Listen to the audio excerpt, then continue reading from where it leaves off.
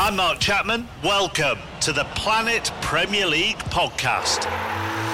Each week, Cesc Fabregas, Nader Manua and myself talk all things Premier League. As a player, you don't have time to talk. No. You don't have time to make a plan. You just need to deal with wave after wave after wave. We watched Coach Carter and he said, afterwards, the game's just about doing this for your teammates. And I remember looking around halfway through the film and half the squad was asleep.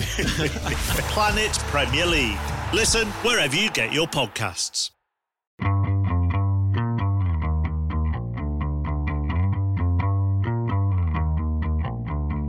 Hey everybody, this is Richard Deitch and welcome to the Sports Media Podcast. My producer is Patrick Antonetti. 6th guest this week. Very exciting. Been wanting to do this for a while. It is a podcast that focuses on the Canadian sports media. And we have 2 panels of 3, so 6 guests overall. All right, the first panel is Donovan Bennett, a multimedia host and writer for Sportsnet.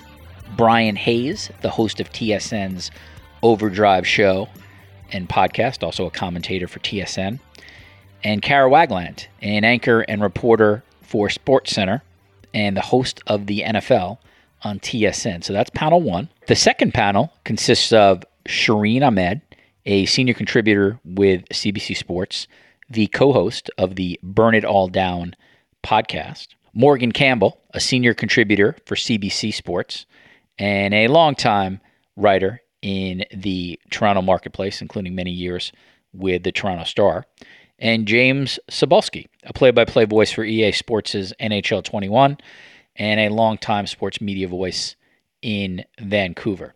In the podcast, the group discusses whether Canadian sports fans are being served by the Canadian sports media, what Canadian sports consumers want from people in their positions, what content areas are growing and receding, prospects for long-time employment, particularly for young people in the space, whether the U.S. has any impact on the Canadian sports media content, and of course the impact of the arrival of legalized sports gambling in Canada. I think it's a conversation you're really going to enjoy, particularly if you're an American, in fact, because you probably have not heard this perspective. So 6 great guests, and I really appreciate their time and thoughtfulness and their insight.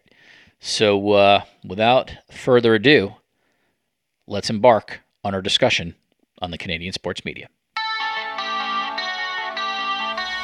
All right, so we now bring in our first panel, and I've introduced some of them at the top, but I'll give them a mini introduction here as well.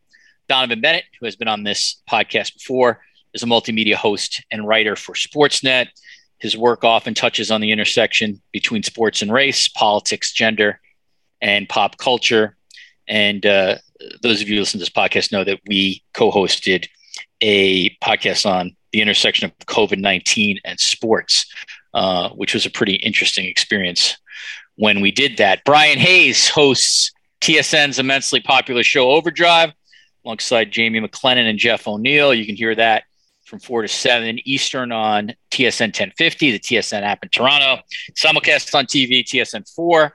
From 4 to 6, TSN 2 from 6 to 7, although the TV timing is subject to change. Before I joined Bob McCowan's show and moved up to Toronto, I was a frequent guest on Brian's show, so it's good to catch up with him again.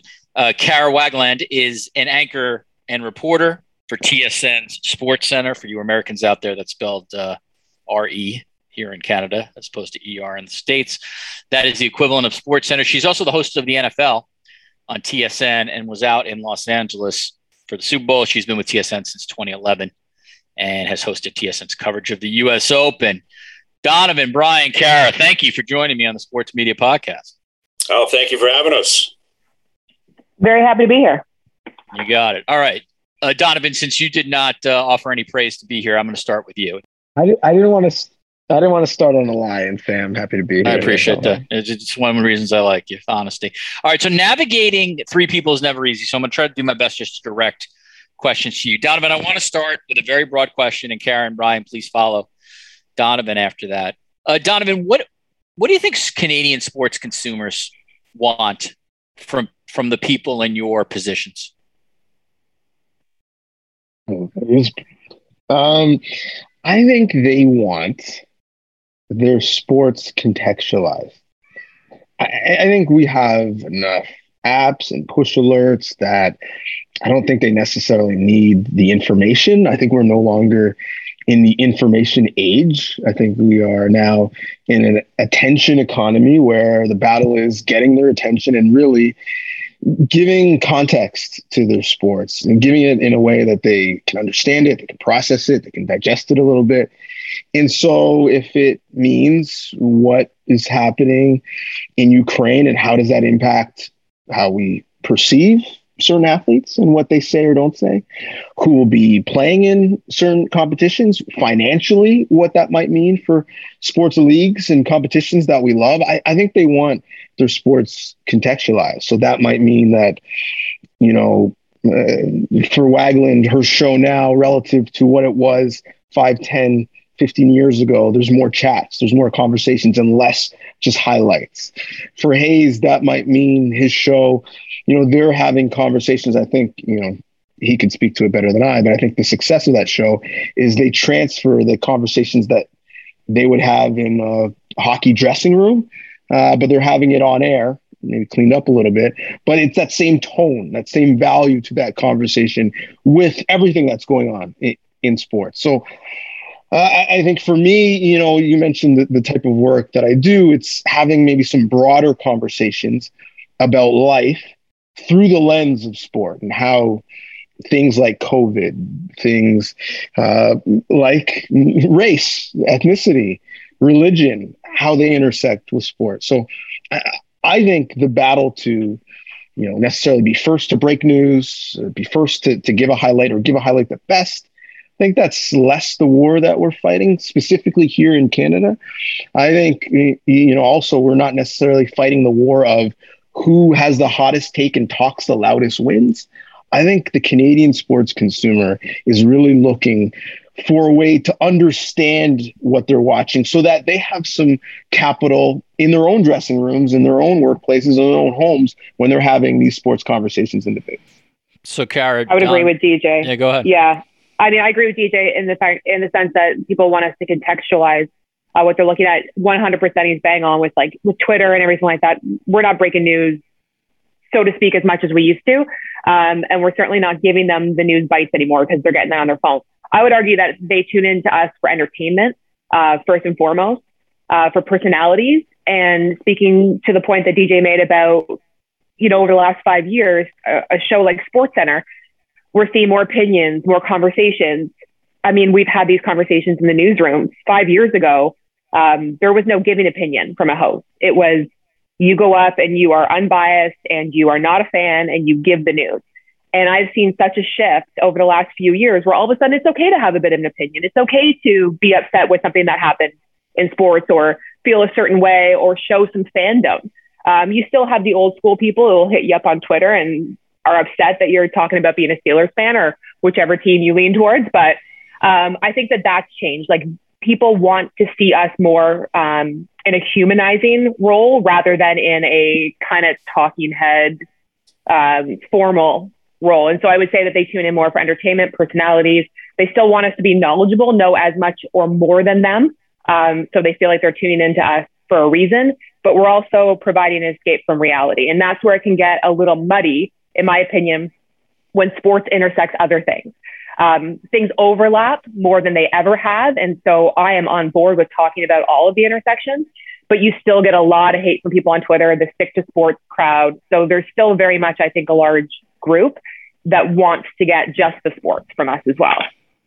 Brian, how do you see that? Yeah, I think Kara just used a term that I generally use as much as possible when trying to describe what we try to do, and that's entertain. I think ultimately that's what this is about. Sports is about entertainment. Sports, it's an escape for a lot of people. It's a lifestyle for other people, but it also comes down to where you land within the sports media. Like the three of us on this podcast with you, Richard, and I would include you, the four of us, we all have very different roles, and we have we play different roles and we do different things within this organism that is sports media. And I think where sports media has exploded, like any other form of media, is the ability for people to know they can go find what they're looking for. And that's because of the advancement of technology. So, for instance, on a call like this, Donovan may have something that he's written or a podcast that he's got coming out about whatever topic it may be. And it's probably a topic that is going to drag in a lot of sports fans, and they know they can go find him, and they can find him and they can read him or they can listen to him. They know Kara is going to supply, something on the NFL or a Sports Center hit or whatever it is. And if you're going to Kara, or if you're going to Sports Center, you kind of have an idea of what you're looking for. And then in my lane, quote unquote, is we do 3 hours a day, 15 hours a week, and we just try to entertain people. We try to have fun. That doesn't mean that it's not going to become serious at times, but you can also control that. Ultimately you control your show. There are topics that are too big to look past. But ultimately you get to control where you're going to go and how you want to approach it. And I think, I guess what I'm getting to is there's so many different sports fans out there. Not everyone's going to be looking for the same thing, but everyone I think can be served, and everyone can feel like, okay, they found what they're looking for. So in terms of what I bring in particular, and I wouldn't paint a brush over everyone and suggest that everyone has to approach it the same way, is I just try to be entertaining. We try to be entertaining. We try to be funny. We try to be self-deprecating. We try to talk about ourselves. We try to be open about who we are. And we don't hide our allegiances. We don't, pretend to be something that we're not as much as we can anyway. And as a result, it seems to work. So, again, I think everyone would look at it differently. Everyone would have a different opinion. But for me, first and foremost, when it comes to sports and what I do with sports media, we have to entertain. If we're not entertaining, we're not going to have a following. So that's become very clear to us. And that's something that I try to bring to the table as much as I can. Brian, I'm going to stick with you. And I want you, all three of you guys, obviously, to answer this from a Canadian sports media prism. Over the last 5 or 10 years, for sure, we've seen a lot of layoffs, consolidation in the sports media business. If you extend beyond the last 10 years, you've seen newspapers hemorrhage sports sections, hemorrhage sports writers. As a very writ large question, how do you see your prospects for long-term employment in the sports media field? Well, I think the available content is still, there's still a lot of content out there. And I still believe that people are consuming content. It's just the way that they're consuming is very different, So I can't tell you I'm going to work for TSN for the next 20 or 30 years. I don't know that. But I do believe if you're ambitious, if you've got a history in this industry, if you've got a work ethic, if you've got talent, then yeah, you might have to get up off the floor, dust yourself off, and go find a different avenue. But I think the avenues are out there. So I think, yeah, it's a volatile business. How many businesses in the world are not, though, right? Like every business in one way or another is volatile. And that going in, I learned a lesson pretty quickly. The first job I had where I was really signing a contract and making some money, I was laid off pretty quickly, and it was a pretty quick reality check. And in retrospect, it was the best thing that ever happened to me, because I realized, okay, this is a part of the nature of the business, and I had to grind to stay alive, and I had to grind to get back on the horse and keep going and make a determination as to whether or not I wanted to stay in the industry. And it's something I love to do. It allows me to be creative. I have fun doing it. There's a lot of benefits to it, but yeah, there's always uncertainty. I can't predict the future in terms of exactly where I would be employed. I love being at TSN. They've been great to me, but I think, again, there's so many different avenues now. They just look different than they did 20 or 30 years ago. But if you've got the drive and the ambition and you want to do it, I think you can find your footing. So, that's always how I've approached it, and I expect that to be the case in the future. Kara, I ask you the same question, and you're in an interesting spot in that had you had that job, say, 15, 20 years ago, people would have thought that this is a lifetime employment. If you can land at a highlight show, one of the big highlight national shows in the country, this is essentially almost like a lifetime job, because this is the most important way that people get their sports highlights. Obviously, that world's changed, including the web, including smartphones. So again, the same question for you that I asked Brian, in terms of how do you look at the landscape of trying to stay in this field for as long as you wish? Yeah, it's interesting because, I mean, we talk a lot about the death of the highlight shows and Twitter and everything kind of at your fingertips. Your highlights are right there. So, what do you tune in for? And you can see a shift. I mean, you look at some of the names that started 10, 15, 20 years ago and the platform that they were able to build, you just can't build that platform these days anymore. Working on a highlight show, like there isn't the same level of consumption there. But I do think, for me personally, I think that maybe I become more specialized. I think that, will I work at SportsCenter forever? Probably not. But I think that SportsCenter may not exist in its current format forever either. I think that we're kind of at a weird space right now in sports broadcast, especially in Canada, where I think the next 2 to 3 years, in my opinion, will be a little rocky. We're kind of figuring it out. The people are still consuming sports. They're just changing how they're consuming sports. And so Canada, I think right now has to kind of catch up to where things are going. Rather than maybe listening to radio, people are listening to podcasts. Maybe rather than consuming their sports on cable or streaming their sports. I think that there's still space for pretty much everything you see today, maybe in a tweaked way. Like, SportsCenter has already been adapting so much in the 7 years that I've been hosting. We've come so far from just, like giving highlights to storylines and telling backstories and having conversation, showing more personality, et cetera, giving people a reason to tune in above and beyond what they can already get on their phone on Twitter. But I think that once we catch up to like streaming rules and all that kind of stuff, and we kind of adapt where the industry is moving, I think that things will stabilize a lot. But right now, I mean, it's certainly tough. I mean, it's scary knowing that for the longest time in Canada, there's two players. And if you work for one, you either work for one or the other, and it doesn't create a lot of competition.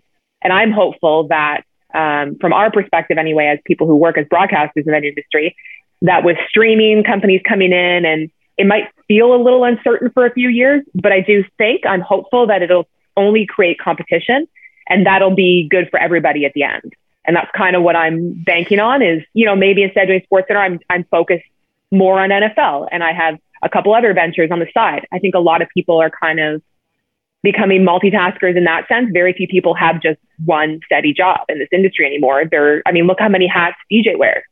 You have to be able to do so many different things. So I think moving forward, you're just going to see a lot more multi-tool people rather than people who do just one job. Donovan, rather than sort of have you follow on that, and you're welcome to in the midst of this, I'd like to ask you what areas you think are growth areas and what areas are receding when it comes to the content of what Canadian sports viewers, readers, listeners get. Well, I would follow maybe just by saying this. Wagman talked about the fact that you have to have a personality, and people are looking for that more as a host. I think that's a bit of a survival mechanism now for us as on-air personalities, if you will, because if you're just reading a prompter, if you're just taking us to and from break, the economics says that you're somewhat replaceable. There is going to be someone that eventually is younger and thus cheaper that's going to be able to do that. So literally, just not only to differentiate yourself, but just to keep your job, you have to bring that personality to differentiate yourself. And that's why I think there's a big shift where it's not just about, the ability to host or to anchor. I think it is, what does our brand partnership team think of you? Can we sell you as a commodity to bring in unique revenue?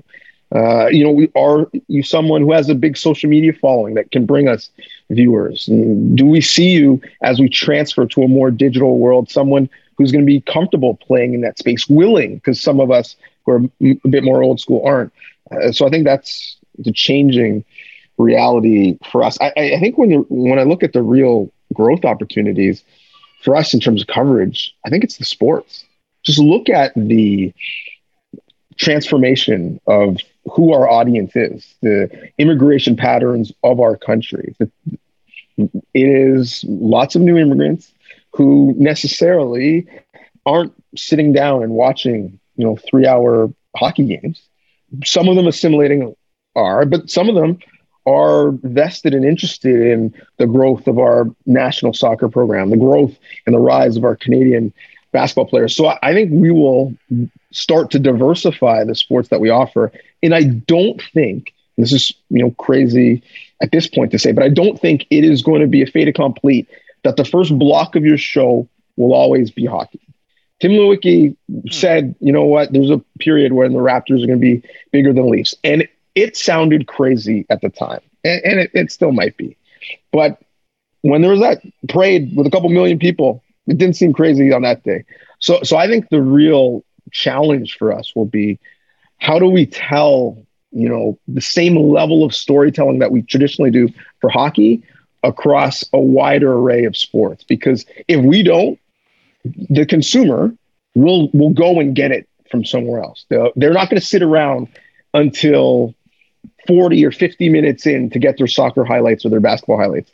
They'll get it on YouTube. They'll get it via apps like Bleacher Report, and they'll just follow those teams. So we are gonna have to change for our audience. Our audience is not going to change for us.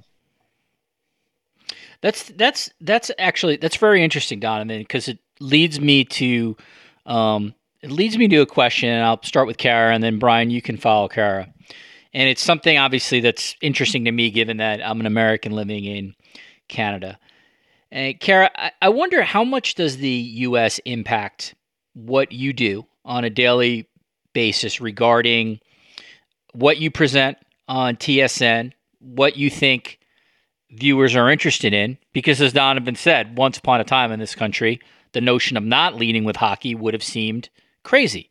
But I wonder if at all that's changed. And if it has changed, has the U.S. impacted that at all? I don't think it has a ton, if I'm being honest. One of the main properties I cover is football, and while NFL has gained steam in Canada, it's not going to rule the way it does in the States. Like, it's not even close. I still think that we take a more regional perspective to how we especially order SportsCenter. I think DJ kind of hit it on the head when he said, it's the changing demographic in Canada that's more changing what people are looking at.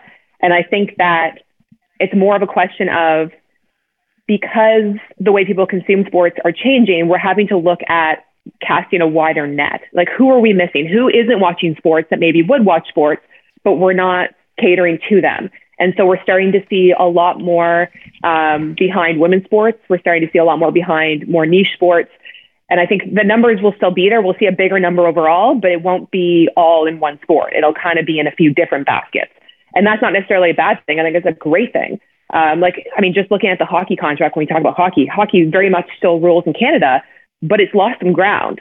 And when we talk about, the hockey contract being up with Sportsnet in 4 or 5 years or whatever it is, I don't know that contract will be worth as much anymore, because there's other sports who are kind of taking out of the bucket. And, there's only so many people to take out of the bucket, but we're seeing soccer gaining immense steam, especially with the national programs, and women's sports gaining a lot of steam. And so I think that's more where it's going to shift. We're still going to very much be contained in what Canada and Canadians like. We take a cue because a lot of the major sports that we follow are in the States. So it'll be interesting to see, how some things shift with things like baseball, who are going through, labor discussions right now and things like that. But if anything, I would argue that the States are kind of taking a little bit of a cue from us with what they're doing with the new contract with hockey, and really kind of promoting that and bumping that up and seeing if they can't get that going in the States a little more than it is. So it's interesting to see, because we kind of go in this weird ebb and flow with the States, but I don't know that we'll ever really change where kind of the big four sit. Like, I don't think NFL will ever be number one in Canada the way it is in the States. So proximity, we're going to like what the Americans like, just because it's right there. But I do think Canadians very much go on their own, follow their own kind of journey, if you will. But it also, if the Canadian men's soccer team, women's soccer teams weren't doing as well as they were, then maybe soccer wouldn't be booming as much as it is. So I guess it also depends on international teams and how well they're competing at the time as well. Brian, the reality of your show is you have two former NHL players who sit next to you. So in many ways, that has to dictate what a big content area is for you. My sense, obviously, of knowing your show is I don't think your show is dictated at all by what's going on in the U.S., and it seems to me that you're always going to play to your strengths, which on your show seems to be hockey. Yeah, I mean, I think playing the hits sometimes feels as if you're not trying hard enough, or you're not willing to go in depth enough. But ultimately, if you do it really well and you garner a big audience, then it's probably the right thing to do. And I find that's what happens in the States. Like, they following from afar, they play the hits, they hammer. It's the NFL, LeBron. Always. Like, now all of a sudden there's just a LeBron should be traded rumor that everyone talks about daily. It's not substantiated in anything, but LeBron sells. So that's what I find watching from afar. And that's something that I have taken into account and try to utilize. I don't use the same topics, but for instance, the way I would phrase it is, okay, let's say the men's national soccer team, which is definitely growing in popularity. I think the true sign of its popularity will be, though, if it bottoms out and people are still talking about a game against, Jamaica or Costa Rica when they're not expected to win and they don't have, burgeoning household names, like that will determine. It's the same thing with the Raptors. Like last year, unfairly, because they were out of sight, out of mind. They were in Tampa. They weren't even around, and they got hit by COVID. They bottomed out. They tanked, but the air came out of the balloon. It wasn't quite to the same extent because they weren't as good of a team. So comparing the championship team to the bottom feeding team, I think somewhere in the middle ground is where you determine the popularity and how many people are on board to listen to you break down the nuances of a game or the season or whatever. But yeah, I'm a believer in the philosophy that if you do something very well, don't stray from doing something very well, because I think people appreciate that energy. People appreciate the chemistry that comes with it. I guess the information, the sense of a background that might come with it.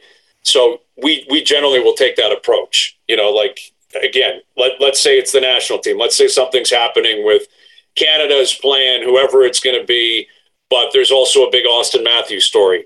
We're going to hammer Austin Matthews. Like, we're going to hammer that. That doesn't mean we won't find time for the national team. Of course we will. But I'm not going to go out of my way to start with the national team just to say I started with the national team, because I don't think my audience is waiting for that. I don't think my audience is expecting that. And I'm not sure we can hit it to the same extent or make it as compelling or, as I was saying earlier, as entertaining. So, again, playing the hits, there's a sense up here in Canada that it's lazy, or you should be more nuanced, or you should be more in depth. And I never quite understood that philosophy. I never quite understood that mentality that you've got to spread yourself so thin, where if you can find a few things that you do really well, and I think hockey, clearly we do well. I think being personable, we do well. I think we make people laugh.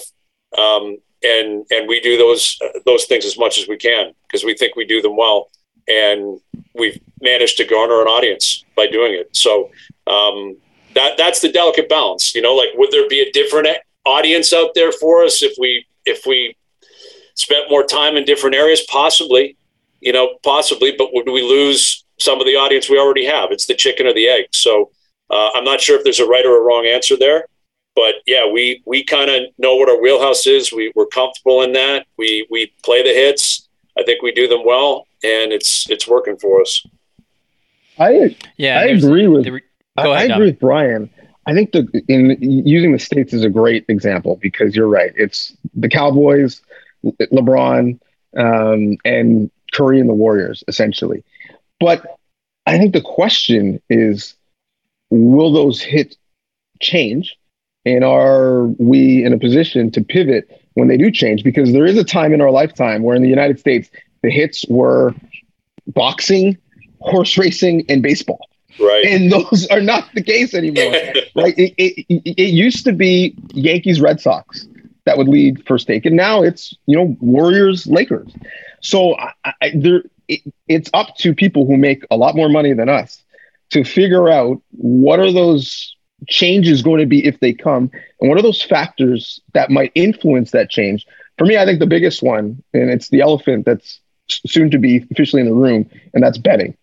Because I do foresee a day where in this country, the NFL, in your show, Wagland, is much bigger because of betting, because it is so much more mainstream, that it is a part of our culture in a way that it hasn't been historically growing up as a Canadian. And so what are the areas? I mean, we've seen it with F1 and the infusion of interest in F1 just because Netflix made a show that's outstanding. So I'm curious to see how these sensibilities pivot and how some of those hits pivot based off of, some of the market factors change. Yeah, well, all right. This is very good. Once again, Donovan, you're hosting the show. That's a good segue into sports gambling. I will just say, as someone who unfortunately has PTSD over this, the hits do change. I spent many years writing about ESPN's obsession with Tim Tebow. So trust me, the hits occasionally change every now and then. Kara, Donovan brought up the impact of sports gambling, and that's a major story that exists now in this country, and obviously in a month or so, it'll be an even bigger story when things really get rolling, particularly in Ontario. From your perspective, and again, you can take this any way you want, how do you anticipate, or what do you anticipate will be the impact of sports gambling on sports media? I think I'm really interested to see how it changes, because I think DJ's right, and it's going to really shift the landscape. I hope it creates a ton of jobs, which would be great for everybody. I do think when I talked about casting the wider net, I think that's part of it, is you're going to get maybe more casual sports fans who wouldn't necessarily tune in for an entire game, but because they can do the single game in-game betting, all of a sudden they have a horse in the race and they're sitting down and watching a game that they wouldn't watch because, maybe it's not the Warriors, the Lakers, the Cowboys. It's, the Arizona Diamondbacks, but hey, I'm going to sit through this game because I have some money on it. So I think that's really going to infuse some viewership. I think that it's going to cast a net over some people that maybe wouldn't have sat down on a Thursday night and watched what is normally not a great matchup on Thursday Night Football, but this past season, the Thursday Night Football games were awesome. I think that's going to happen.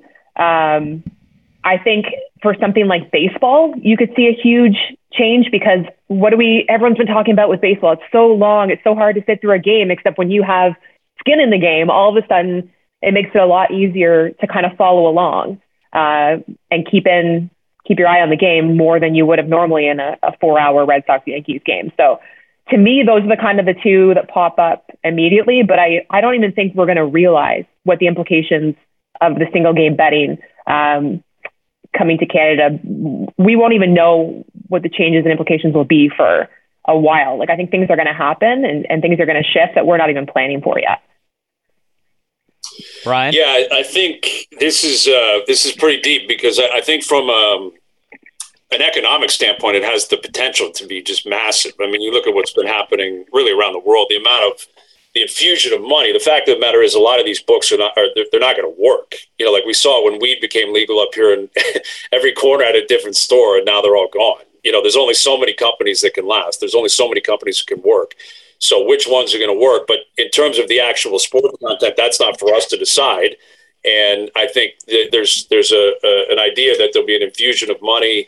And what is that going to allow you to do? What is it going to possibly push you to do more because you feel like there's a payoff there? I think that is certainly something that's yet to be determined.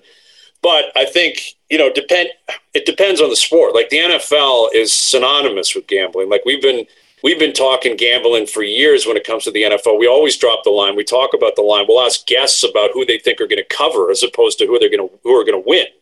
We've been doing that long before the legalization of sports gambling or single game betting.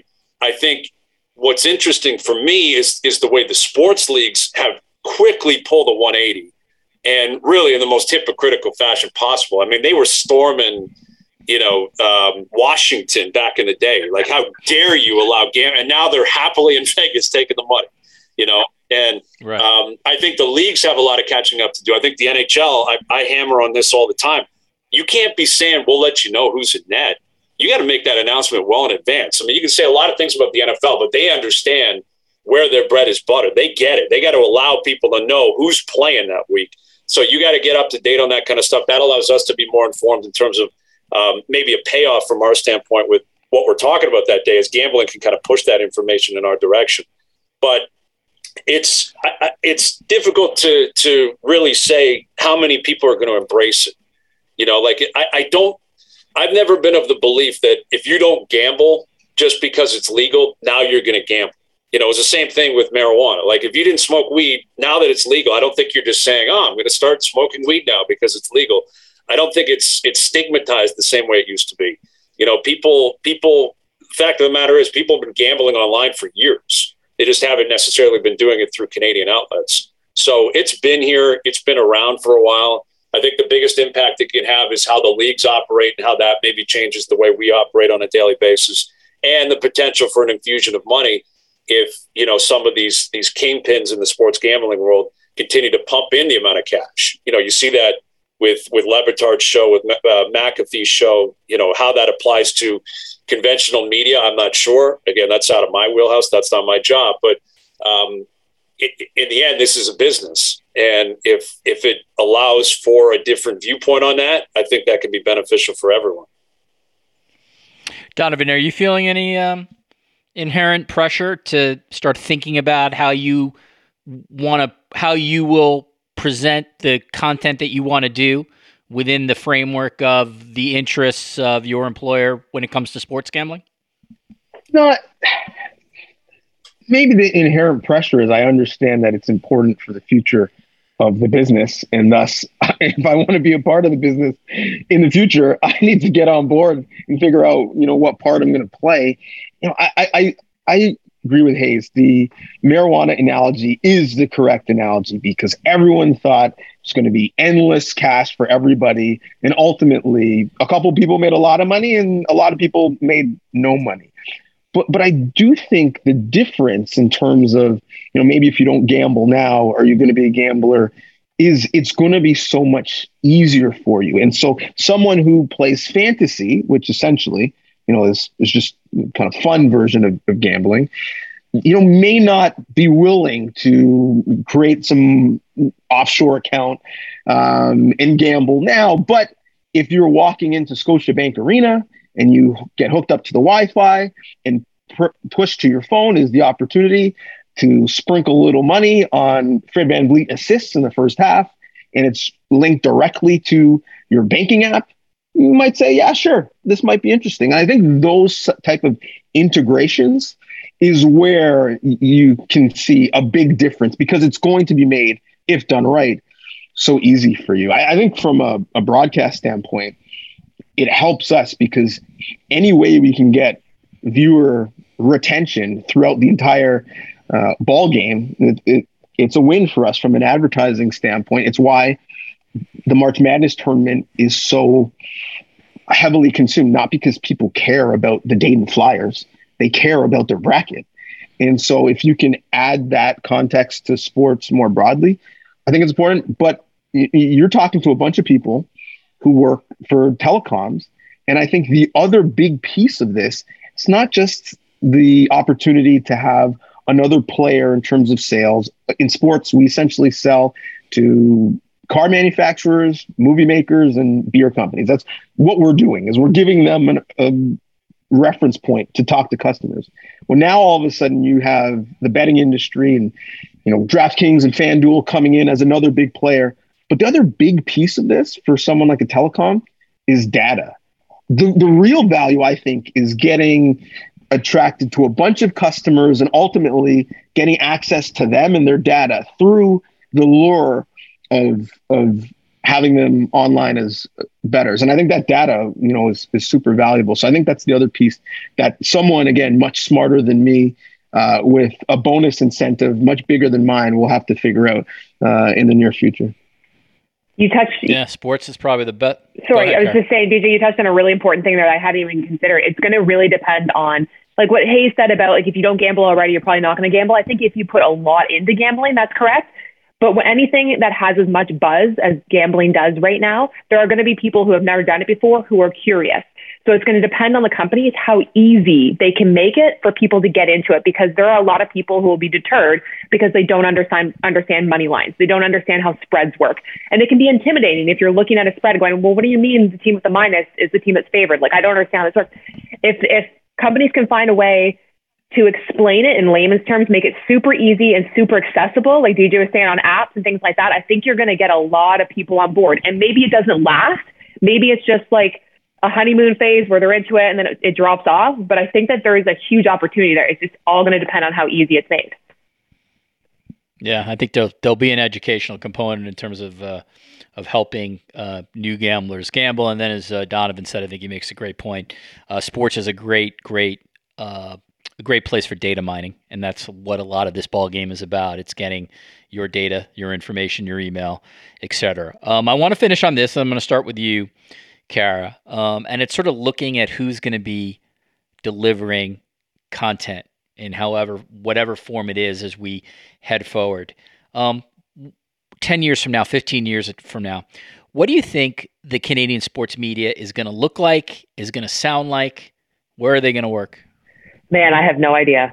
I think there are going to be more players in the game from all different perspectives. I think there's going to be a lot of bigger players getting involved, as we're already seeing with streaming companies, the Amazons, the Apples, et cetera. I don't think we're going to see as many kind of major companies owning all the rights and things like that. So it'll diversify that way. But I also think that given how easy it is to create your own platform, you're going to see a lot of kind of people doing their own thing and doing it on their own. Like, we're seeing people quitting their jobs, their full-time stable jobs, and going at it on their own and creating a platform online on YouTube or whatever, and producing their own shows and getting viewership and then driving ad sales that way, which is something that like is still, I think, fairly new, and people are kind of looking at it going, wow, that's huge. People are willing to take that risk, but it's paying off for them. And I mean, when people come to me from schools that are graduating, wanting to know, the best way they can get into the industry, that's kind of where I'm pushing them, is saying, like, if you have a computer and you have a work ethic and you can do a number of different jobs, then why not create your own platform? Because I think we're going to continue to see a lot more of that. It'll be interesting to see how access to things changes. Like, are people able to get access to players, to sporting events, to things like that, to create their own content? Or will you still have to go through a major player to get, media creds and things like that? But I think you're just going to see more players in the game. Yeah. Brian, what about you? Yeah, I think we touched on this a little bit earlier, Richard. Ultimately, the country isn't changing in terms of consumers. Like, people want content. People are seeking out content. I think what can possibly change is where they find that content in terms of the parent company. But ultimately, we're in a position where I look at what I do and what our show is. 10 years ago, I was just a radio guy doing a radio show. And then it became a radio guy that would be streaming on the website. So it was radio and web. And then all of a sudden they put us on TV, and it was radio, web, and TV. And now they podcast every second of the show. So if someone were to ask me, what do? I would say I'm a content creator. And it's radio, web, TV, podcast. So you can find us anywhere. And you can access it in so many different ways. So I think there's already been this incredible advancement over the past 10 years. And at some point it's got to come to an end. Like, there's only so much more we can do with technology, and there's only so many more different avenues. Like, yeah, TikTok shows up and then an Instagram shows up. Maybe those are things that could continue to come and go to an extent in terms of the platforms. But I think the content will still be sought out. I think it'll be something that people are looking for. So again, I think it comes down to what you do within the industry. I am a content creator. I'm someone that talks about sports. I would consider myself a personality that can wear a few different hats, but I try to pump out content that people can consume. And I intend on continuing to do that. And I think if the audience is out there, then someone will pay me to supply that. If it isn't, maybe on my own in the future. Like Kara said, that is something that a lot of people are doing. Now, I think there's a big difference if you're an established name, quote unquote brand, as opposed to someone who's starting it that the general public doesn't know. That also comes with different expectations. But yeah, I think, the media world has changed a lot in 10 years. It will continue to change in 10 years. But ultimately, when it comes down to it, I expect people to still love sports and search for opinions, search for personalities, and find what they're looking for and be willing to spend time on that. And now more than ever, and I expect that this will never go away, is you can track all that. Like, you know exactly how many people are listening to this podcast. You know exactly how many people follow you on Twitter, Instagram, TikTok, Facebook, or whatever. You have bold, finite numbers that you can sell. And I think from that standpoint, it actually should make it even more fruitful for people in the future, because companies, I can look at it and say, all right, I'm not getting cheated here. These aren't, numbers that I can't 100% rely on. And if the numbers are there, then you're going to have a platform. So as for what that platform is in 10 years, I'm not sure, but I don't expect it to be drastically different. I don't think we're living on Mars in sports media in 10 years.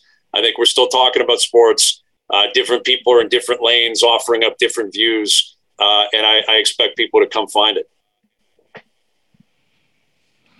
Donovan, I will leave you with the last word. I do agree with Karen. I think a lot of times you can't see sort of what the future holds if you look south to the States, and whether it's Substack, people creating their own independent podcast network through funding, et cetera. I do think that is going to be a big part of Canada's future, where you can, again, as Brian said, if you have an established name in the marketplace, you can become an independent and create a living. How do you see it? Yeah, I'll be the pessimistic one and change the lens of the conversation on who is going to be creating the content. That's what I worry about, is how do we get those established names? I'm so thankful that I didn't have to come up in this current climate, that I've had a bit of a head start, because I get the requests all the time about what do I do and how do I start, and I'm not really sure what to tell people. Like, theoretically, there used to be 2 paths. You go to a small market, you do a bit of everything. You're the lighting technician, you're the camera operator, you run prompter, you host, you learn all those jobs, and you eventually come back, or you stay here. You're at the bottom, you're writing scripts, you're a broadcast associate, and you work your way up in a bigger market. Well, now a lot of those small stations no longer exist. Now they're getting news from bigger outlets. So those jobs are going away. In the pandemic, internships aren't really a thing, because now internships have to be paid. They're going away as well.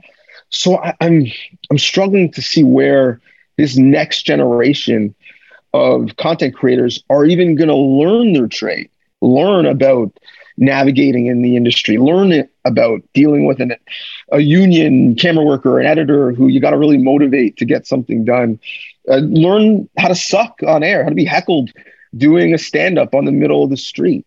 So I'm worried about, how that vacuum gets filled, and specifically for, BIPOC content creators. We haven't done a great job in Canada of retaining them or developing them. Many of them have had to go to the States for recognition, and then maybe we love them after the fact. John Saunders, Mark Jones, Kevin Weeks, Hazel May, David Amber, Adnan Burke, Rel Richards, Nabil Karim, on and on and on. And so that's a Canadian thing, where our musicians do that, our actors do that. But if I'm a musician, a young Canadian can get me on Spotify. Or if I'm an actor, they can, see me at the theater. If I want to be like Nabil, I can't see him on Turner or ESPN. I suppose I can follow him on social media. So I worry about the inspiration for the next generation of BIPOC creators specifically, and we're missing a feeder ground. For many of us, that was the Score. They were like the Montreal Expos of Canada, where they developed lots of great talent. And if you just had a station with all of the alums coming out of the Score, you'd be in real good stead.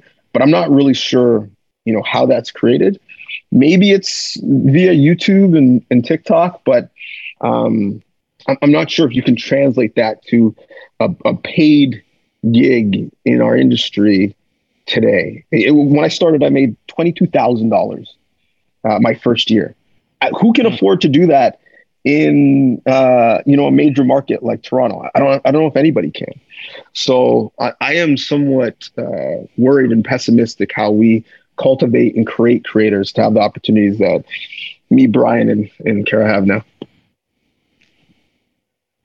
I appreciate that. That's I hope that gives the audience something to think about as we conclude this segment of the podcast. Donovan Bennett, as I mentioned, multimedia host and writer for Sportsnet. Brian Hayes is the host of TSN's Overdrive, which you can catch on multiple mediums, including audio and digital and television. Kara Wagland is an anchor and reporter for TSN SportsCenter, as well as the NFL on TSN. Donovan, Brian, Kara, I appreciate the thoughtful conversation. Thank you so much today for joining me on the Sports Media Podcast. All right, as I said at the top, here's the next panel.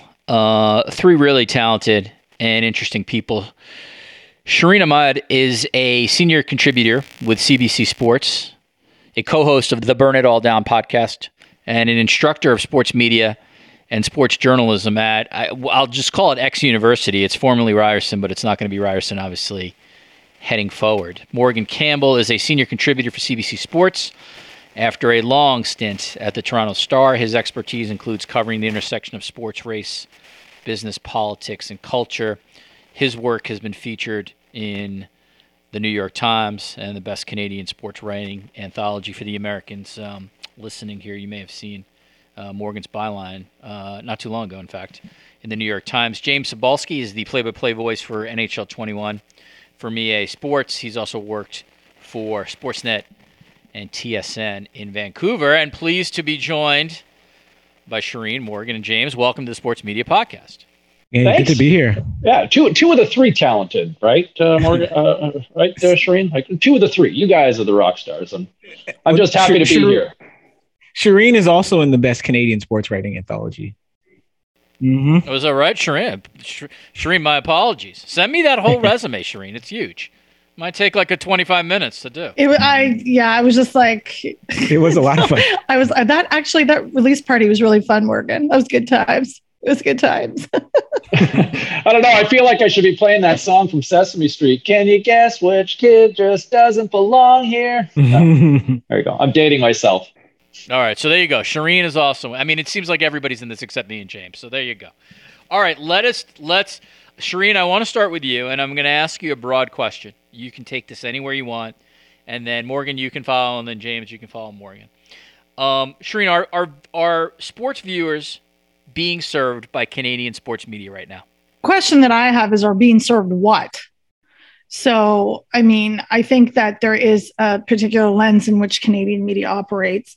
And I say this, I've been, the way that I work and the process of my work has been informed by people that came before me. Like, I've been super inspired and encouraged by Morgan, and I say this everywhere I go because his work is unique and smart. And I think that there is a particular way that people talk about things. Like, Canada is extremely reluctant and really poor at admitting its own scruples when it not scruples, but like histories of brutality and racism, and whether it's slavery and Indigenous genocide. And yes, I know that we're talking about sports, but that's my point. We still celebrate Lou Marsh as a trophy to give to the best Canadian athlete when his entire career was predicated on exactly anti-Blackness and anti-Indigeneity. And I mean, if we were going to ask Lou Marsh about how he felt about Muslim women, I'm sure it would have been the same thing. He just couldn't add that to his bio of being xenophobic, because I don't know how many there were in the sports space. I mean, truthfully, I'm like the only hijab-wearing woman I know in sports in Canada. So, I mean, all this to say is that I think sports media is shifting in a certain way. And in particular, I think there is this slow admittance, but there is one nonetheless, that there are conversations that Canadian media is not equipped to handle and certain people are not equipped to handle. And that's okay, because sport media is supposed to be dynamic. It is supposed to be something that burgeons new discussions and, sort of emboldens different types of discussions.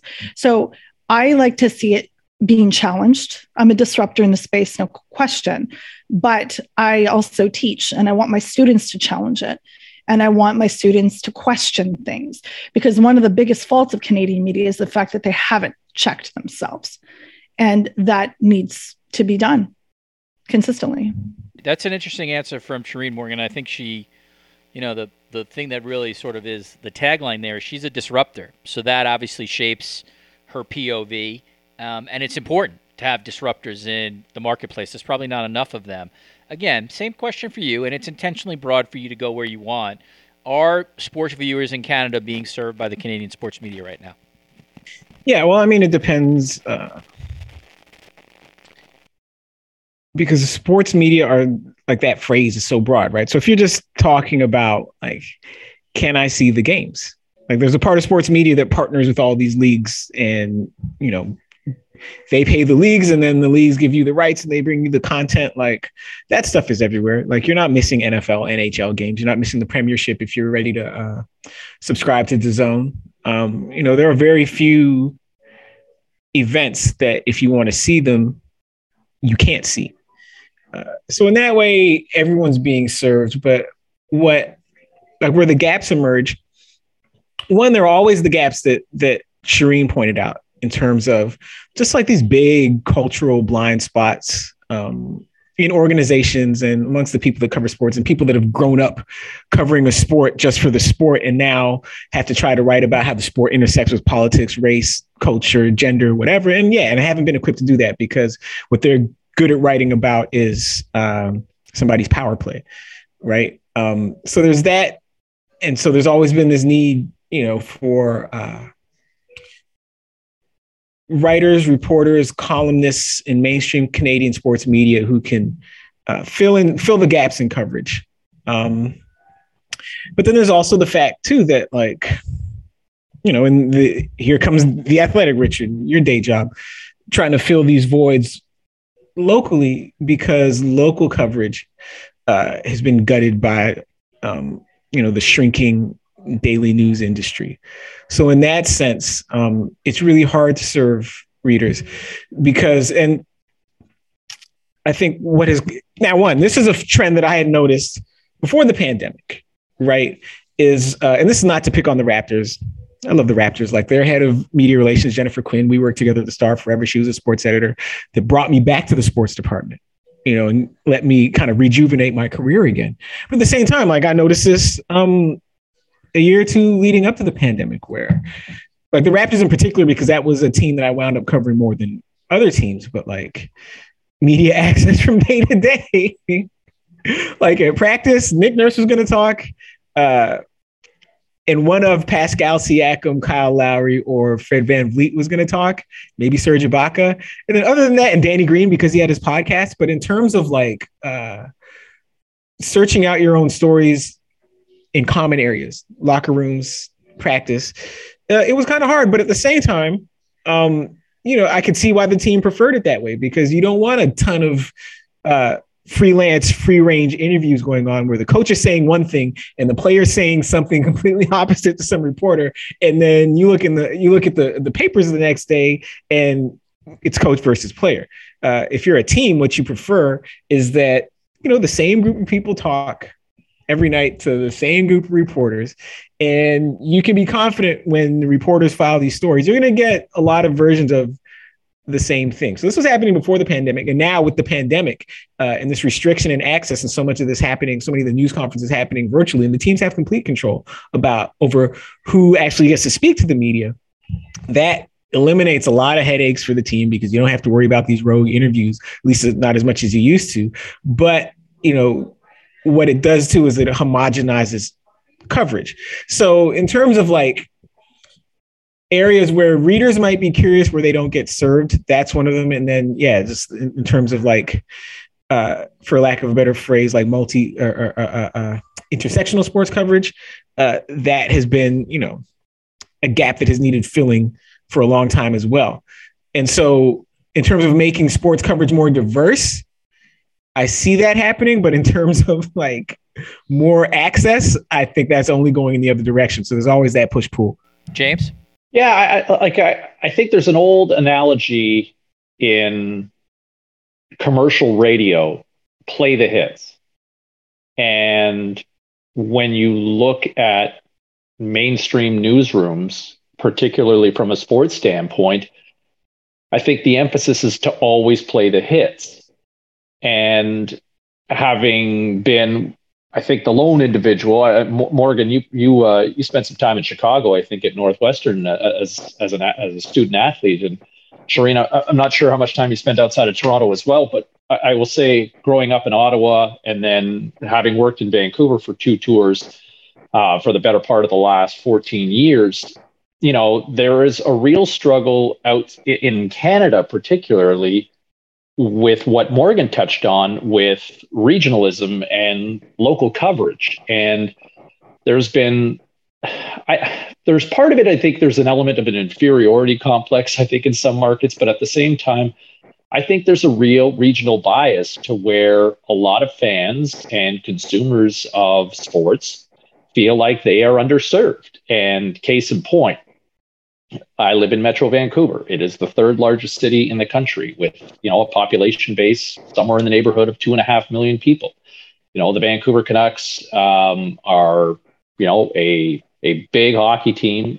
They have a huge following. They have a strong regional audience. And yet the regional coverage provided on television, there's no post-game show. There's no real coverage in the local market. It immediately goes to a highlight show based in Toronto. And that's been a struggle and a complaint for the audience, in this market for a very long time, that it's just, okay, here's somebody to break it down, or they go to intermissions with individuals that are based out of market. And so do you really have the pulse of what's happening in the city to talk about the team and dissect the play? And now I'm just speaking about one example here, but you go through Calgary and Edmonton and Winnipeg and Ottawa, Montreal. I think there's been that sentiment that has existed for a long time. Now, what Morgan also alluded to, product has never been more available at the disposal for the consumer, for the watcher. Every game is available. And, with the rise of multiple sports networks and games that you just never would have imagined being available. Like every NFL game's available now. Every NHL game, every NBA game is now available. Every baseball game. And so, and I'm just talking about the four major North American sports, but every look at your tennis coverage and content now. You look at Olympic coverage has changed the game over the last 12 years in this country. Golf for that matter. It's in soccer, Canadian soccer, and these in qualifiers, games that you would have never thought of being available are now becoming must-see television. So in that sense, it's hard for the actual game. It is hard to complain. But I think coverage, locally has become very niche. There is an incredible focus for certain products and for certain teams for the major league sports. But, some of the sports of the lesser lights or don't get as much exposure. They really fall under, look at the Canadian Football League and you look at how the league is covered outside of Bell Media, which obviously spends millions of dollars annually on rights fees for the Canadian Football League. But, we have become, especially in sports media, an industry that journalism exists if the money is there. Case in point, if you are a rights holder, you are now invested in covering that sport. Look at Sportsnet's coverage of the Canadian Football League. And I would bring it back to CFL. I mean, it is virtually non-existent. Why is that? Because they have no skin in the game financially to invest in and really bother with the CFL. And so I think that's a major issue. I think that's, you look at that, what's the lead story? Is the lead story the biggest story, or is it, hey, you know what, that's our product? Look, I mean, case in point, look at the World Juniors. Look at the big deal that, Bell Media and TSN makes about the World Juniors, right? That has now become a made-for-TV event in this country. And, the sense of nationalism and waving the flag for these teenage kids and like the intense scrutiny and pressure and they don't profit on any of that. And, Bell Media, they make a lot of money in terms of generating. Hockey Canada makes a lot of money as a result of it. I mean, you can see a parallel with, the NCAA and what we've seen over the last year with some of the landmark rulings with name, image, likeness. At what point does the next Connor McDavid or Sidney Crosby say, hey, you know what? I want my cut if you are using me to market a product all across at some point, because most of these kids aren't going to NCAA schools. I mean, they're in junior hockey, and guess what? Junior hockey is still about making money. So, I mean, I guess I'm kind of taking it, stretching it wide. I think going back to what Shireen was saying with some of the conversations with disruption, being a disruptor is great. And I guess depending on who your employer is, and I guess depending on who's in charge, for years, I wanted to do stories that would provide a deep dive, to do something investigative, to tell a story that has substance. And more times than not, managers, news directors, decision makers, it was a resource issue that was always, we don't have the money to do it, or we simply don't have the time where, Leafs post, we need to get, Leafs post game coverage is going to supersede anything else. So, the idea of telling certain stories are, they become a moot point until people have to sit up and kind of take notice, until the mandate changes. Right. It's like, I love the series, The Wire, the television series, The Wire. Right. And it's the whole, for people that don't know, it is, kind of life, and how basically policing is managed from the top up through City Hall and right through the federal, through the state governments and all of it. And to me, it's so much about managing up. Right. It's what the direction is. And in a lot of ways, it's just focus on the day to day. And is there an appetite for the storytelling going forward? I guess it depends on the consumer. I mean, there are way more stories and deep dives now. The Athletic is certainly showing that they've got some success with that. You see, the Toronto Star for years has allowed for a forum to have those features in certain sections, and not just sports, but in so many different sections in the paper. But for the most part, I guess I wonder, is there an appetite to tell those stories more and more? It feels like they're there more now, but is that feeling the pressure to say, hey, we've got to show this or not? I'll give you guys an example. But when George Floyd, I was working in talk radio, 2 years ago, when COVID basically shut down everything. So, right, we're all stuck at home. There's no sports. And yet I was working at a sports radio station where we were forced to talk. The show must go on. You're still filling content with no games, and everything's just speculating day after day after day. And George Floyd's death, was a wake-up call for a lot of people around the world. And it has changed the game and the landscape in so many ways. But the Black Lives Matter movement, which was happening and with such enormity and force and protests out on the street, and athletes were stepping up, right? We saw athletes speak like we haven't seen since going back to the late 60s, when the likes of Ali and Jim Brown and Kareem Abdul-Jabbar were all raising their voices, going back to 50 plus years ago.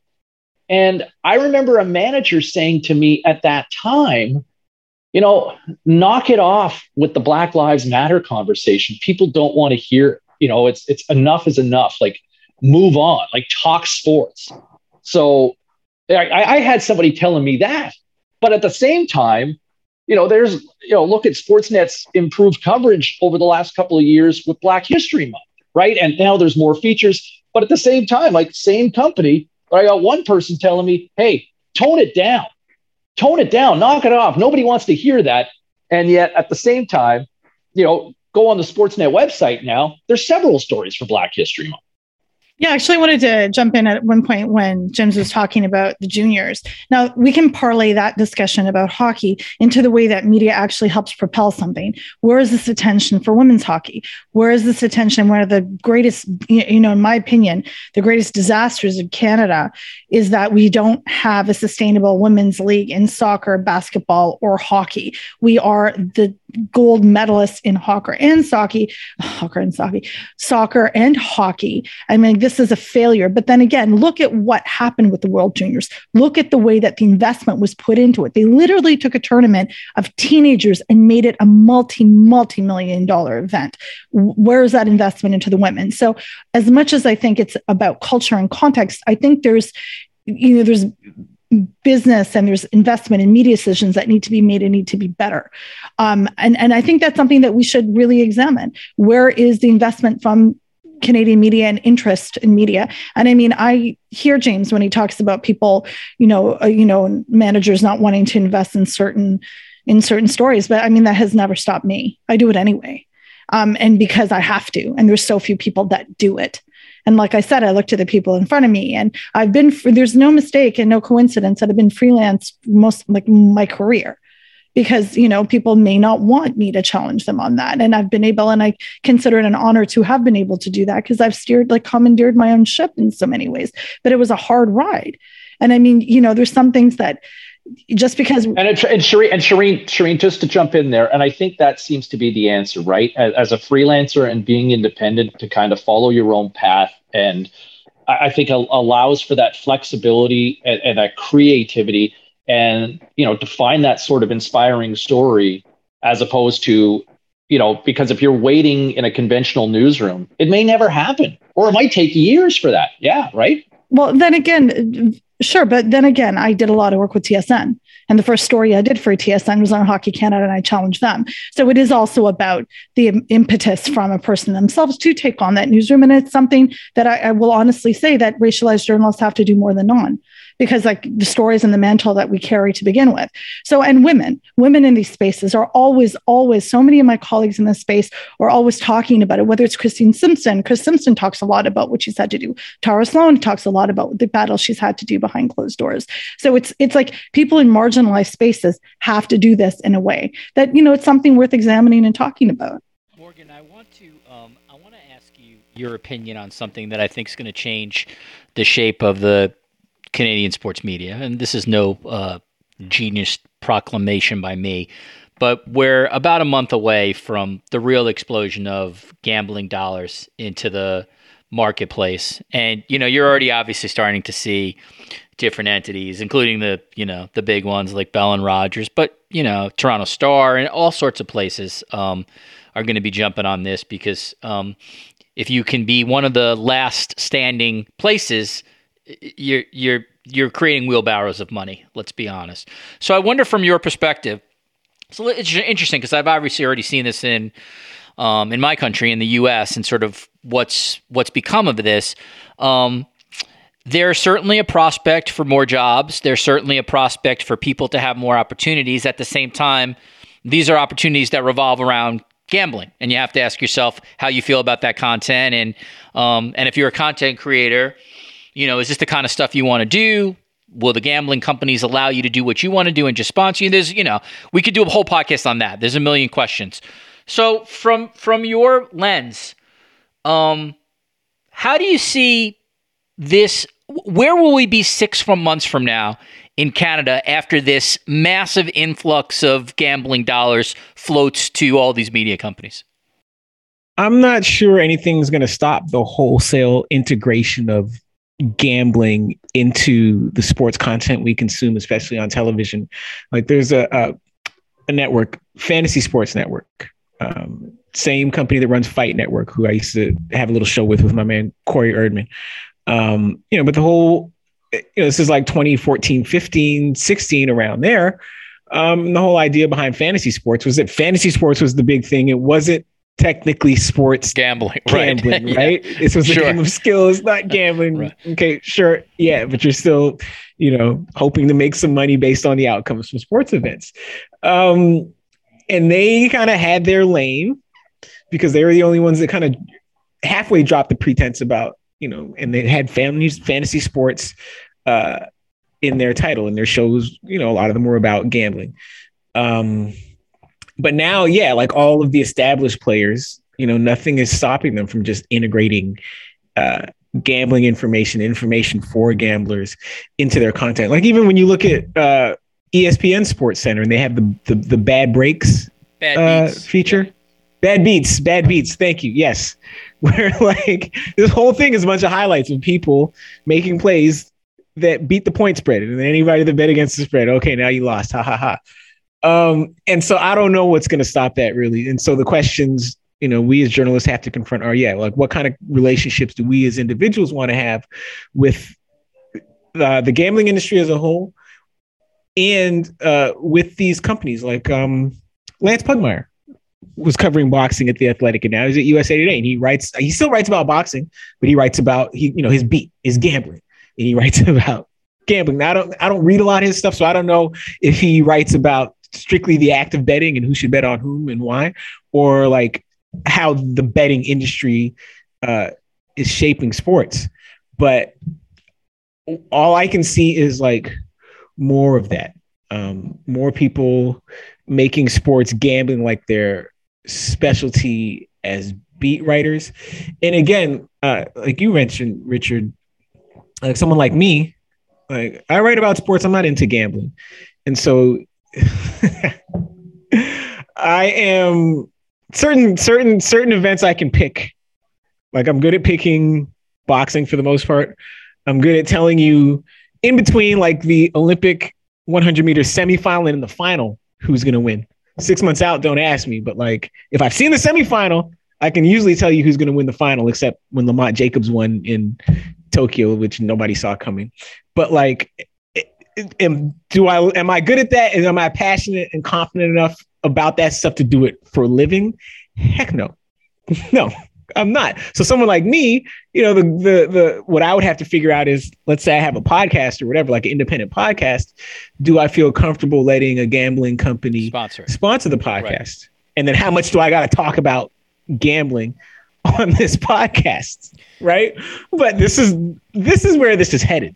And instead of gambling kind of just being at the periphery, why do we publish injury reports once a week? Why do we publish the betting lines? It's just all out in the open. So everyone's going to have to wrestle with how to integrate this stuff and how much that money is really worth to them. James, as someone who's worked for both Sportsnet and TSN, both those companies obviously are going to jump on this. They already have in many ways, but you know, you'll really see it take off in Ontario in April. How much will this influence, you think, sports content, sports presentation, sports coverage in Canada? Everything. I think if you talk to people behind closed doors, they basically tell you, executives, it will control and change the narrative. And it's funny, if you go back 20 years ago, or, you know, in the late 90s, like my first real big break in media came when I was hired by Headline Sports, which is eventually became known as The Score. And The Score, obviously, the Score mobile app is, you know, used by people, or, you know, tons of people around the world. But we had a ticker. We were the OGs of having the ticker at the bottom of the screen and had the odds. So, you know, The Score didn't have the content as, say, a Sportsnet or a TSN, but you know, if you were the die-hard degenerate sports fan or a hardcore gambler back in the day, that was your go-to channel. And so now, if you look going forward, all sports networks have a ticker now. And, you know, ESPN, go back to the 90s. I mean, they had one, but it would pop up every 10 minutes, I think, with updates. But I think it's huge. I think it will shape so much. And you're starting to see segments that are featured more and more built into news highlight shows. You're starting to see it more and more on digital. You're seeing it more, the conversations on social media on some of these accounts, you know, referencing what the point spread. And so, like, honestly, look at the NFL this past year. The amount of money that DraftKings is spending around the National Football League. They're constantly being featured in big commercials. You know, that's not nothing in terms of what they're spending. But what's funny in all of this, and I don't know if this is, you know, again, another slight detour, but it is interesting to me how gambling has been deemed thumbs up, green light, let's go now over the last few years. And to now it's been, you know, it's been legalized, it's going forward, and it's all happening. But 3 years ago, the federal government in Canada legalized cannabis. And yet it's been a no-fly zone for the major conventional broadcasters in this country, to where they don't want to touch cannabis advertising, but you can have every booze product produced, right? I guess it's what's acceptable on your threshold for the sin tax, right? Because booze has been legalized. I mean, we are well past the days of prohibition from 100 years ago, but we are okay with the sin tax of alcohol with, you know, I mean, Molson was a sponsor for years for regional hockey broadcasts, and they still are, you know, and beer and booze and vodka and you name the spirit or wine, whatever. I mean, it is socially acceptable to be advertising booze. And gambling seems to be no sweat. And we're seeing it with, I had, Bodog had reached out to me last year as to be an influencer on social media. And, I was kind of half-hearted into it. I didn't stay with it enough, but there was a slight agreement that we had kind of talked about for a certain amount of promotional tweets. I would retweet or mention their product. But there's a number of people that are involved with it. And so, I guess the struggle is where your moral compass is for each and every person, because gambling is here. It's here to stay. It's going to pay a lot of bills. And to me, going forward with the way that the industry has gone in conventional media, particularly in sports media, I mean, look at how much these newsrooms have shrunk in recent years and downsizing. Like, look at how much talent has either been, scaled back, has been reduced, eliminated, and some people who have just looked at the industry altogether and say, I'm getting out. I think this is, there's a hope that this is going to provide a massive revenue stream for these broadcasters, because, I mean, look, if we're to believe the numbers that have been speculated and reported over the years, but, again, it's all just speculation in terms of what these offshore accounts have generated, but we're talking about in the neighborhood of billions. And so we've essentially got the green light here in the next couple of months. But to me, going forward, it's going to be everything. And I think you're going to see so many built-in segments within these highlight shows, whether it's SportsCenter or Sportsnet Central. You'll have odds. They'll be talking about them. They will find ways. You'll see in commercials. I mean, Dan O'Toole, I see more of Dan O'Toole now than I think I did when he was on Jay and Dan with the amount of the Bet Rivers commercials these days, right? So I guess in a long way, I'm saying it's everything here going forward. And I think it's just going to be a case-by-case scenario for, prospective employees and contributors to go with their own moral compass to say, how do I feel being involved with this? But, I don't know too many people who have quit because booze was a major sponsor and involved with it. They've stayed away from cannabis, which I find highly hypocritical. And I guess going forward, we'll see what happens with gambling, but I think it will be all over the landscape on these channels going forward. Morgan, you wanted to add something? Yeah. Two things I thought of as James was talking. One is that, like, indirectly, and it shouldn't have to be this way, but indirectly, like, gambling adds a layer of accountability. When you think about when Brian Flores sued the NFL and he sued these teams, and one of these allegations was that Stephen Ross was trying to pay him to lose games. And we already knew that the Dolphins upper management, like higher on the ladder than Flores, was trying to lose because they wanted to tank for Tua, and they traded Minkah Fitzpatrick. They were offloading talent, got all these older, and they still screwed it up, Morgan. They still screwed it up. But here's the thing. Brian Flores says, this team owner tried to pay me $100,000 per loss to lose games. The NFL first reaction says these allegations are without merit. Now, if I'm the NFL and I'm in these multi-million dollar partnerships with whoever their official fantasy sports partner is, and whoever their official sportsbook partner is, I cannot just summarily dismiss credible allegations of match fixing, because I got a lot of people who have a lot of money invested on the assumption that the action they are watching and betting on is not fixed. And so if the NFL was not inclined to look seriously at a match fixing allegation like Flores is making, on their first reaction, that gambling money says, hey, make sure this is on the level. Do your best to make sure this is on the level, because this is what our revenue depends on, because we got people betting on us, and people are out here shaving points. Like, people go to jail for stuff like this. So that's the one thing. And the second thing, and this is how it relates specifically to the sports media industry, is that, and you see this with fantasy sports in the way fans look at players as less and less as humans and more as commodities, like even more so in the fantasy sports era, because now all you are to me as a player is just someone to make points for my team so I can get money. And so the more and more leagues and teams and media outlets get involved with gambling and let gambling shape the coverage and telling their audience that the most important thing about this game is how you're going to bet on it. And the most important thing about all these players, from seasoned, hardened professionals to 18-year-old college kids to 18-year-old major junior hockey players, the most important thing to know about them is how they're going to protect your gambling investment.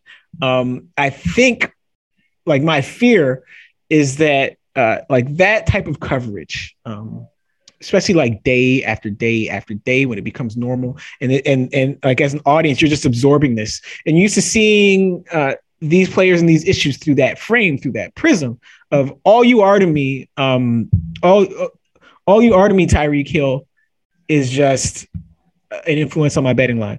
All you are to me, Sidney Crosby, is just an influence on my betting line. And like when we think about like the ugly social media posts that flow into like college basketball players when they, miss a shot in March Madness, like how much more multiplied will that become after 3 or 4 years of all the big sports media outlets just conditioning you to think of all these teams and all these players as less than human beings and just a bunch of robots whose job is to get out here and make your bet come true. And so that to me is like a very foreseeable, but also very ugly side effect of the gambleification of sports coverage. All right, let's finish up here. I'm going to start with Shireen. Shireen, if you were, I know in your life, you're a teacher, you're a professor, so you obviously speak to young people who want to go into the profession. The profession out there has seen a lot of consolidation. It's seen a ton of layoffs, certainly at the big places like Sportsnet and TSN. So when you advise the young people who will take your university class, who really want to be in this profession, what do you tell them? Because the reality is, for someone like myself, there was a real possibility if you sort of got to a certain legacy place after working in the field for a little bit, you really might be there for 10, 15, 20 years. That is so much harder, if not impossible, today. No one's career path is going to be linear. So what kind of thoughts would you give to young people who really want to pursue sports media in Canada heading forward over the next 30, 35 years? Well, it's a really interesting time right now, particularly as these young folks have, they're navigating a pandemic. So they've had to flip to digital really quickly in terms of Zoom. They've got Zoom. They've had their classes over Zoom. They're in, exploring different ways of storytelling, whether it's TikTok, which has become huge, independent projects, media. I had so many students that, were developing podcasts. The joke was during COVID, everybody has a podcast, but like the reality is that these are transferable skills, in addition, because I'm a scribe at heart, your fundamentals are your fundamentals. Your writing, you have to perfect it. Whether you become a producer or a broadcaster or whatever, you got to be solid in your writing, because that is the essence of everything. And it helps with your storytelling, but also to explore and to not limit themselves. I remember, being on a panel at NASH, a National Students Journalism Conference a couple of years ago, right before the plague hit, actually. It was January 2020. And I was on a panel with Bruce Arthur, and his biggest advice to the kids was, you got to have a side hustle. You got to have a side business because you can't rely on this industry. And like, that's his take. And I totally get that. But like, there's other ways, like, everybody has the side hustle these days. Like, Burn It All Down, it's our 5th year doing it. It was the side hustle. It is it's the extra project. Do you know what I mean? Like, there's stuff that I do on the side, whether it's public speaking or presenting my research on Muslim women in sports or whatnot, to have that. But the kids today know this, Richard. They know this. They're savvy, they're smart, they work ridiculous hours, and they're capable. I think one of the biggest things that I see is that, they're discouraged. So to be able to say, no, you can do this, apply for those internships, apply for those opportunities. They're working, they've had a lot of pressure. They've been working full-time jobs. I had one student who was a varsity athlete, had 2 jobs and was taking a full course load. But also I would tell them to take care of yourself too, your mental health. deserves that. Like, you can't do anything if you break down that way. So incorporating the things that I wish I was told. I remember being like in my late 30s and hearing about self-care for the first time, but just sort of managing and balancing as best as you can. I work long, long hours. And, I'm always trying to convince myself, and people are doing so many things, and so are these young people, but I'm a positive, I'm a half glass full kind of person. Otherwise, why would I be doing this? But the other thing is that I say to them is sustenance. Like, you want to have a stable career that sustains and that's impactful. And then I tell them to look for community. I've certainly found community, and I know who my inner circle is in this place, and that will help immeasurably. That's really well said, Shireen. I mean, this would be valuable, obviously, for any, for any subject that you're taking in university. But a really smart journalism program will have a mental health component to its class core curriculum, and sort of how to have self-care, because journalism, and will obviously include sports media in it. It really is a sort of a very, very taxing, all-consuming profession, and particularly, obviously, for people of color, there's a lot of abuse that they take on social media and in other places, and that would be a very wise suggestion, I think, for a thoughtful journalism program to, if nothing else, maybe just even have a section. You could look at a lot of industries. Taking care of yourself. Right? Sorry, you could add a lot of industries to that, right? In terms of from a mental health standpoint, I think the difference is for public employees, police, fire. I mean, paramedics don't quite have the same powerful unions like cops and firefighters do, but there's now an infrastructure in place for a lot of those first responders. Nurses as well, and people that work in hospitals. There's an infrastructure for more and more of them now to deal with these sort of stresses. But working in the private sector, there's a lot of strenuous jobs. And like you said, I mean, alluding to the harassment and abuse that we've all taken on social media, and I think anybody in public profile, I mean, the amount of times, and for sure, but it's not. Yeah. But I mean, the reality is, James, I think you'd have to admit it. Me and you are not getting anything close to what Shireen and Morgan might get. I mean, we're white males in an industry of white. No, the reality is, we're not going to get the same shit that others are going to get. I'm not saying I like being called an asshole or stupid. I just have to be real. I just have to be realistic about what I'm getting. 100%, and I always think, when you touch on that, I think back to 10 years ago when Joel Ward, who had a wonderful career in the National Hockey League, scored an overtime winner, to eliminate the defending Stanley Cup champion Bruins in the playoffs. And my God, like, just the online abuse that was thrown at him was disgusting. And it was really one of the first times to kind of see, wow, like this, like social media kind of sucks here. This, like, Twitter is an absolute cesspool. No, I think, to that point, 100%, like, we won't take it.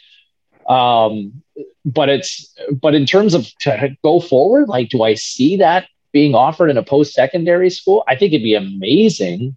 But I mean, are post-secondary institutions going to be as progressive to offer that sort of component? Because I think what's sad, and Shireen, obviously you're an educator. I mean, you can probably speak to this way better than I can.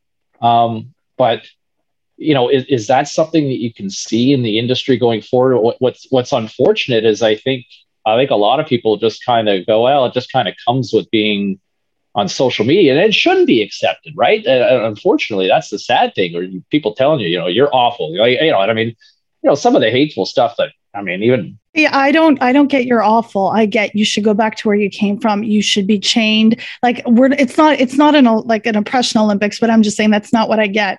And to be very honest with you, can I see it? Yes, because I'm going to be one of the people that implements it, which is why I went in to journalism in the first place. I'm not waiting for other people to do this shit for me. I'm going to do it myself. As the other part-time American, part-time Canadian on this panel, and Richard, at some point you got to tell me, like, had you ever even heard of the World Junior Hockey Championship before you moved to Canada? Yeah, well, I'll answer this and then you should finish. So, in this, I mean, listen, it has no impact in the States, like zero. Like, literally, it doesn't register at all. That said, prior to moving up here in 2018, NHL Network started covering it, so we actually could see it. And you know, the diehard hockey fan, like the person who really wants to know like how the Bruins #1 pick probably would check it out. But if I remember right, my memory's hazy. We really might have been talking like 80,000 viewers. I mean, like literally in the United States. Yeah, like, and all of them. You and Shireen can have like play dodgeball on ESPN2. We'll get 80,000 viewers. Well, exactly. So so it doesn't resonate. Although, and then lastly, just coming up here, man, it was a mind fuck. Like I can't believe how many people care about this thing. And then I kind of understood why TSN sort of has built it and plays it up, because like people really care. I'm not sure it's healthy, but people care about this tournament. It's not healthy at all. But people care about it too, because Canada wins more often than it doesn't. And for everyone that has all these arguments about why women shouldn't play hockey in the Olympics, like there's not a single argument you can make about women's hockey that you cannot also make about men's hockey in terms of like the shallowness of the talent pool, the narrowness of the appeal. Guys, keep in mind though, like we're really only one generation or removed into the development of women's hockey as like, I remember as a kid, in Pee Wee, we played against a women's team or a girls team when I was about 13. And like they were the one team in the city, right? And that was in Ottawa going back. And, there were a lot of kids playing hockey back in those days. But we're really only one generation, in terms of the growth of women's hockey becoming an Olympic sport. Like let's see where it goes. Like I'll give you an example, but I won't name her name just because I don't want to out her on it. But like one of the greatest female hockey players ever was sitting in the crowd. And when I was at the Score in 2001, we were covering the U Sports Women's Hockey Championship. And this was in Calgary. I go to do an in-game interview with her. And I'm thinking in my mind, like, oh, she must be like over the moon that we're covering all these games. We're basically doing the quarterfinals and the semis, and TSN's going to take over to do the finals. And in my mind, I'm kind of almost gloating like, man, she must be really happy we're doing this for the good of the game, right? I sit down next to her and she says to me, I can't believe you guys are doing this many games. Like, this is brutal hockey. And this is women's university hockey. There was Kim St. Pierre was playing for McGill, like Carolyn Ouellette, who was, you see her in a lot of profiles now, with, I believe, associated with Chevy and the Good Deeds Cup. And just in terms of, she was like, this hockey is brutal. And talking about women's university hockey, and this was 20 years ago, like, look at the talent pool, even just over the last 20 years. I mean, you've got hockey academies all over the place with girls playing just as many as boys. And so the landscape's changed. And I'm with you guys. Like, it's going to take some time. It's not there yet. It's still a 2-horse race. But let's see where this conversation is in even another 15 years from now. So Morgan, sorry about that. You should finish up here. That's okay. Yeah, just in terms of advice to give to young people trying to get into this industry is 2 things for me. One is that, and this speaks to something James mentioned before about managing up, is that like every college or university journalism program needs either like formal education, but I don't know how you would grade this, or at least like some seminars on like the politics of the newsroom and the importance of either like managing up or being honest enough with yourself to know that like managing up is not your strength, and figuring out how you're going to advance your career without like blatantly managing up to cover up for, your deficiencies. But like the reality is, the people that get ahead aren't always the best people. The best way to get ahead is to convince someone above you that it's in their best interest that you get ahead, that your success feels like their success, and you will get ahead.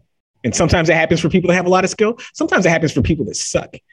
But like, it is what it is. And like, what I can't stand is that we just always pretend that this industry is a meritocracy, and it's not. That's why it makes me like, when really good people actually do get ahead, I get really happy, because you see any place you've worked, you've seen person A be a lot better than person B, but person B gets the promotion just because they have a better relationship with the person above them. And so they can go on that, they can go do that investigation, even though they might not do it as well as person A. They can go do that deep dive story that brings them a lot of glory because they have a better relationship with the person who signs the check and approves the expenses. And the second thing, because Richard, I've heard you talk about this, I think on Bob McCown's podcast. This is a conversation I've been having for at least a decade, is that in the sports media industry, like for more than a decade, there's just been a steady hollowing out of the middle class. And what you're left with are like the superstar people that make a ton of money, and then like young, cheap, expendable people. And then people like me in the middle, I just stay dodging these arrows, or as they or like Shereen said, you have to just hustle to do as many different gigs as you can to cobble together your income. Listen, man, as they pull up the ladder, I just keep hopping and grabbing that last rung and getting a couple more rungs, and they're pulling up the ladder, trying to leave me behind as they hollow out the middle class.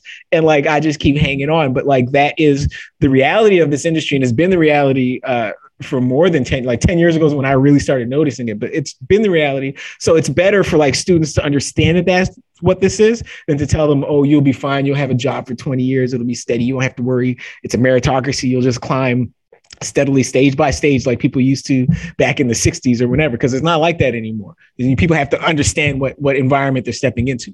Sharina, you're certainly welcome to finish, but like one of the things, Sharina, I appreciate what you're saying is, and Jay McManus and I used to try to tell our students this back in the States, it's just you have to be honest with them about what they're entering, just so they understand the landscape ahead of them. But I like your optimism. And I think, you're a testament to basically somebody who created a path for herself to do the kind of journalism she wanted to do. So I'll let you finish, Shereen. Yeah, just to, also piggyback off what Morgan was saying about this isn't a meritocracy. It's a network industry. It's who you know and what your connections are. And I am a huge supporter of mentoring. I've done it with CAJ. I've done it with the Canadian Association of Journalism. I'm doing it with the National Media Magazine. Like, I'm doing all of these things because I really believe that is, helping students understand, and also being realistic with them. Like, everybody wants to end up in broadcast, but not everyone's built for that. Like, not everyone's skills can be different. You can contribute in a meaningful way. Editing, I literally say prayers for my editors. Seriously, may God protect them, because along the way, it's made me a better writer. It has made me think differently and more critically in some ways. And so, not everyone is going to do that. Not everyone's going to have the talk show. Not everyone's going to, you can contribute and be really impactful in your role. And there's so many things to do. I encourage students to get into investigative. There's not enough people in this country who do investigative sub work in sports. And so, along everything, to cover women's sports, which I think is hugely important.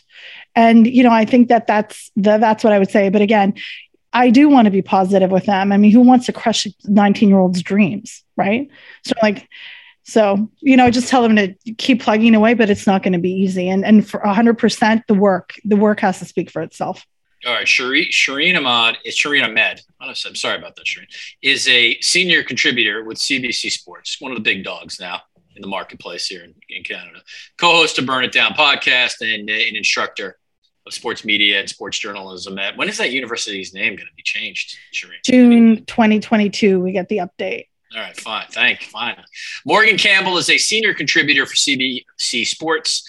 And you can catch his work there, as well as when he's writing for the New York Times and some other places. Catch both Shereen, obviously, Morgan, and James on Twitter. James Cybulski, play-by-play voice for NHL 21 from EA Sports. He has worked for both Sportsnet and TSN in Vancouver, and a long time respected voice there. Shereen, Morgan, and James, I appreciate your insights and giving me a ton of time. All three of you work incredibly cheap.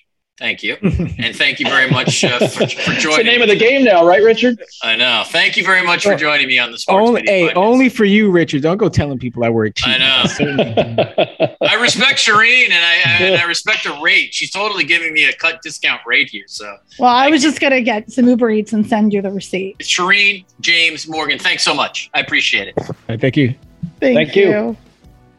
All right, back in the studio. My thanks to all my guests for their time. Really appreciate them coming on and doing this. If you like these kind of podcasts, please leave us a 5-star review and a nice note. That's how the podcast continues. Previous podcast before this, Jimmy Train and I had an emergency podcast on Troy Aikman heading towards ESPN and Monday Night Football and all the reverberations that come with that. Before the Aikman podcast had Mike Tirico, whose assignments obviously include the Olympics, the NFL, and Notre Dame football. He is part of those reverberations as we will see what happens with Al Michaels. Prior to Mike Tirico, Michelle Tafoya on her next role, and USA Today's Nancy Armour on what it was like to cover the Olympics from China. And then we did the challenges of covering a Super Bowl with Jim Trotter and Jay McManus. Before that, ESPN President of Programming and Original Content, Burke Magnus. Hopefully there are things, if you go down the archives, that you'll be interested in and that you'll like. I know this podcast was a long one. I appreciate those who stuck around until the end. Hopefully you got some insight out of it. I want to thank Patrick Antonetti, of course, for his work. Thank you to everybody at Cage 13, and thank you most of all for listening. We'll see you soon on the Sports Media Podcast.